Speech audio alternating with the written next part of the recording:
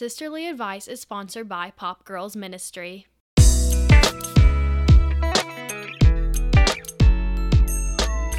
Hi guys, and welcome back to Sisterly Advice, where we discuss topics that girls face today with scripture from the Bible along with our own personal experiences. I'm Grace. And I'm Katie. Today, we're going to be diving into authentic friendship. This is part 2 of our 2-part series on friendship. Reminder that our last episode posted was on how are we supposed to be a good friend, really focusing on ourselves and transforming ourselves. So if you've not listened to that one yet, I strongly encourage you to go back and listen to that before we start into what authentic friendship looks like. But we have our odd fact, of course. Yes. So there are 62 million chickens born each day. That's a whole lot of chickens. I like chickens. So notice how we titled this episode Authentic Friendship. Looking at this title really makes me think of what the opposite of an authentic friendship would look like, or a fake friendship. With my personal experience, I usually know when a friendship is real or not, but that's when we overcome a fight or disagreement. And I know that's when this is going to be a lasting friendship, because we'll be able to overcome any other fights or disagreements or quarrels that we have in the future. And I know we touched on this in our last episode when we said that good friends will overcome their quarrels no matter how long it takes. Exactly. As I was looking at authentic friendship, I was noticing 3 repeating ideas of what define authentic friendship and Bible verses that support that. So authentic friendship is encouraging, forgiving, and Christ-centered. So like I said, it is encouraging. 1 Thessalonians 5:11 says, "Therefore encourage one another and build one another up, just as you are doing." I mean, that just straight up says that our job is to encourage and build each other up. So authentic friendship is encouraging. Now it is also forgiving. Colossians 3:13 says, "Bearing with one another, and if one has a complaint against another, forgiving each other, as the Lord has forgiven you, so you also must forgive." We are kind of supposed to tolerate, and we're supposed to forgive one another. Authentic friendship is forgiving. And lastly, authentic friendship is Christ-centered. Hebrews 10:24-25 says, "And let us consider how to stir up one another to love and good works, not neglecting to meet together, as is the habit of some, but encouraging one another, and all the more as you see the day drawing near."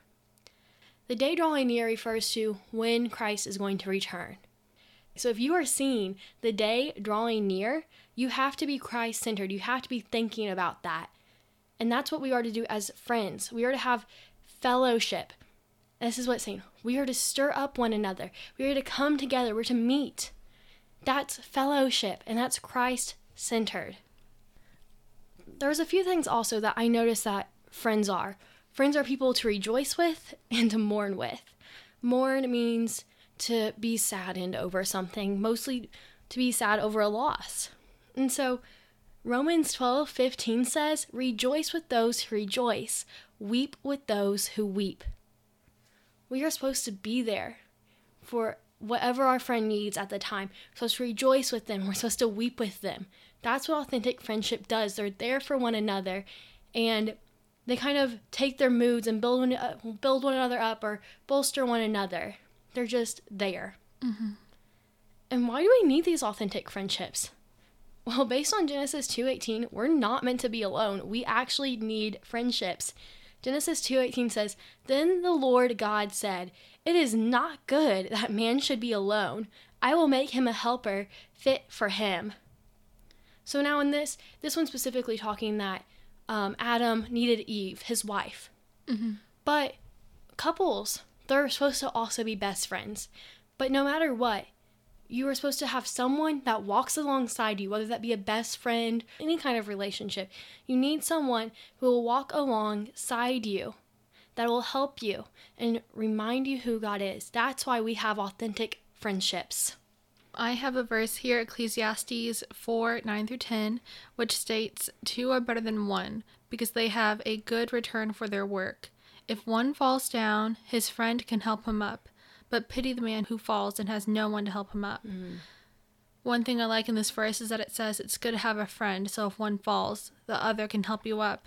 It's saying that, like, friends will help each other, and in an authentic friendship, it won't let the other fall. I love how Katie pointed out the part where it says friends help each other, because this is in Ecclesiastes, but we just read in Genesis where God said, we're not to be alone. Yeah, make him a helper fit for him.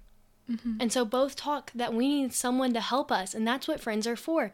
I love how this connects. Yes, they're two separate verses, but even though they're by different authors, the Bible has one theme, and this is part of that theme. In it, this idea that we need people helping us that will bring us closer to God. So yeah, do you have someone that will be there when you fall? It's important to have those authentic friendships. It's also important to be the one that helps the other up. I just can't stop thinking about how amazing it is that when God created Adam, he knew that he can't be alone. He said it's not good that man should be alone. I think it's just so amazing to see that God doesn't want us to be alone. Yeah. That's why he gives us relationships of so many kinds to be there and help us. And in return, we help others. Yes. Now, friendship does not replace God in your life.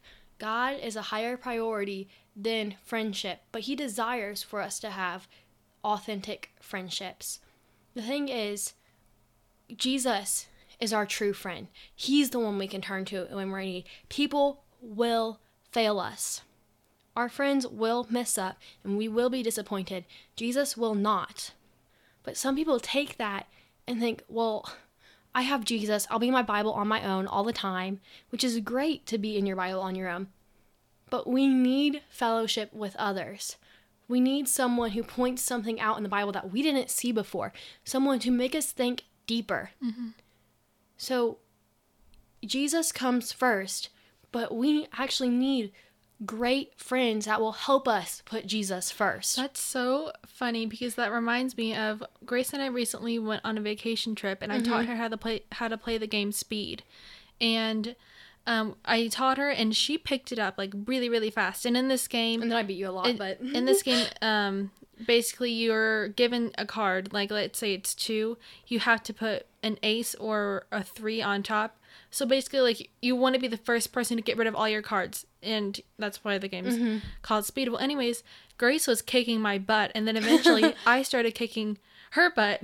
We just kept getting faster and faster on each other because we were helping each other to be better in that game.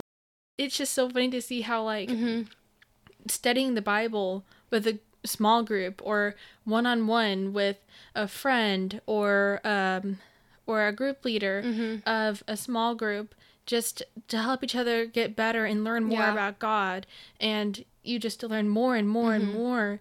And I think that's amazing. It's great to have a mentor that will help you go through the Bible, but it's also great to have someone that's at the same spot in your faith that you're equally yoked with, because then you can learn from each other. Like Katie was saying, Katie and I pretty much have the same ability when it comes to that card game, and it pushed both of us to be better.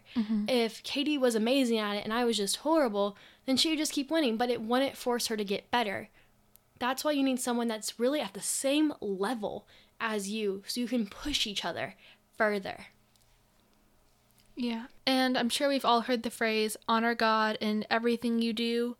Well, here in this verse that where God is saying that it's not good that man should be alone, you're honoring God by being in a relationship with people. That's part of honoring God, because it's saying right here that's what he wants you to do.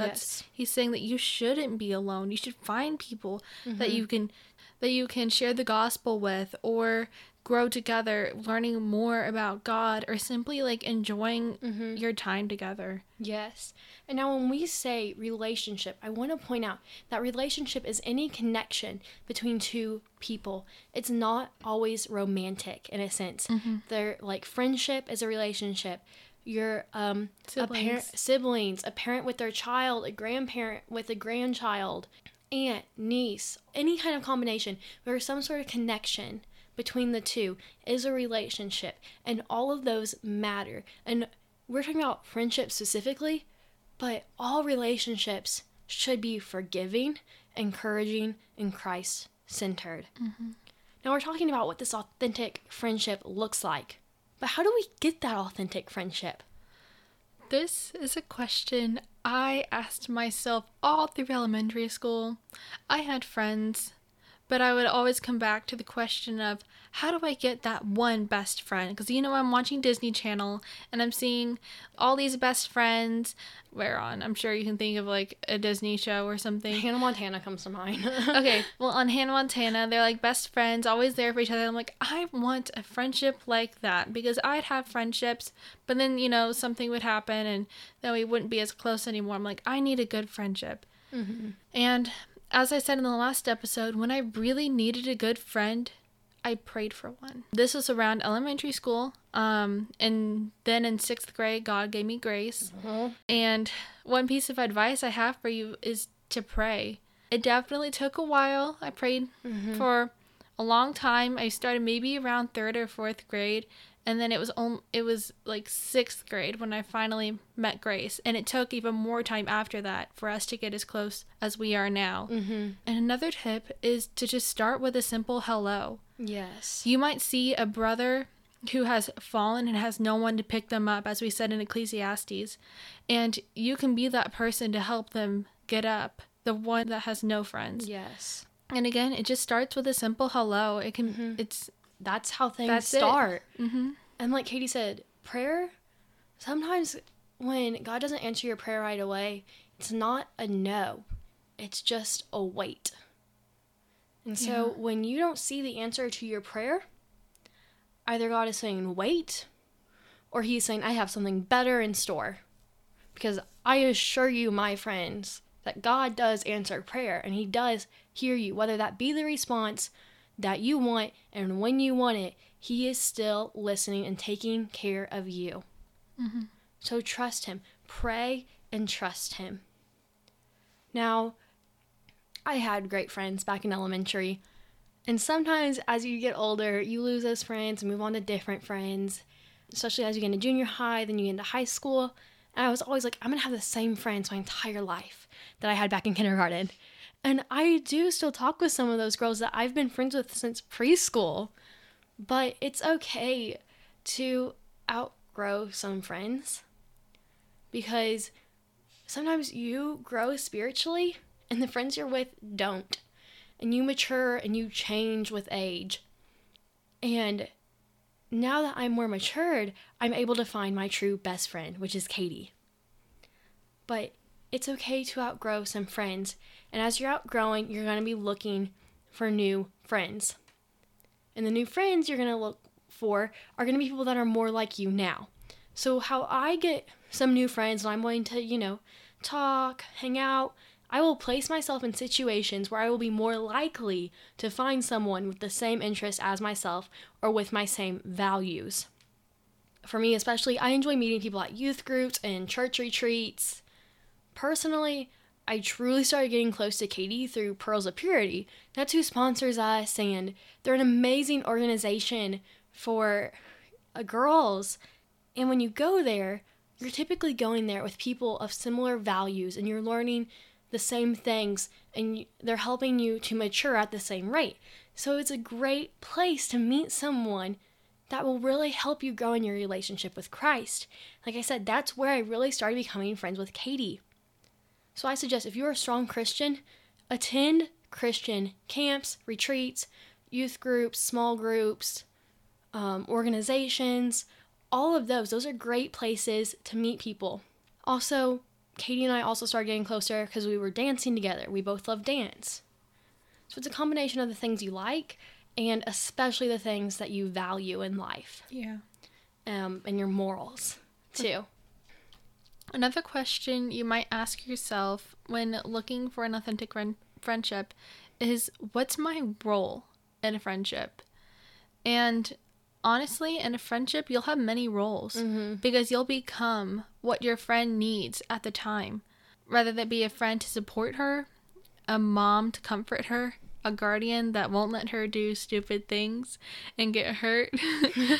There's so many different roles, and sometimes they'll just come naturally. Like, you'll just know that, like, this is what my friend needs right now. They need a hug, or they need some good, strong advice, or they just need someone that will support them and what they're doing at the moment. Yeah, that reminds me of Romans 12:15, which we mentioned earlier. Rejoice with those who rejoice, weep with those who weep.